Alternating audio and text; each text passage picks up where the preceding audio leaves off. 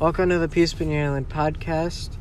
And this last week, I received my Eagle Scout Award, and I just had my ceremony, which was really awesome. It was really fun to spend time with Jacob and the other some of my other Sea Scout friends, as well as friends from the troop that I'm in. And putting the ceremony together, it was fun to see all the everything that encouraged me along the way with the adults and giving out thank yous. And it was just really fun just to spend time with friends and get my eagle. Keeping with what I'm excited and thankful for, my great-grandma turned 100 years old this week.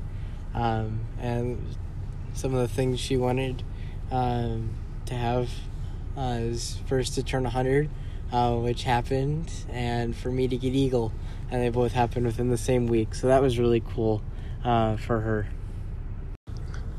Now that we're getting into Thanksgiving, just wanted to talk about some of the things I'm thankful for. Since the last time we talked, we got a John Deere tractor and a Bobcat that I'm learning to drive, and a new washing machine at the farm. So all the pieces are finally fitting together, and this weekend we're cleaning. So I'm also thankful for the volunteers that will be helping me.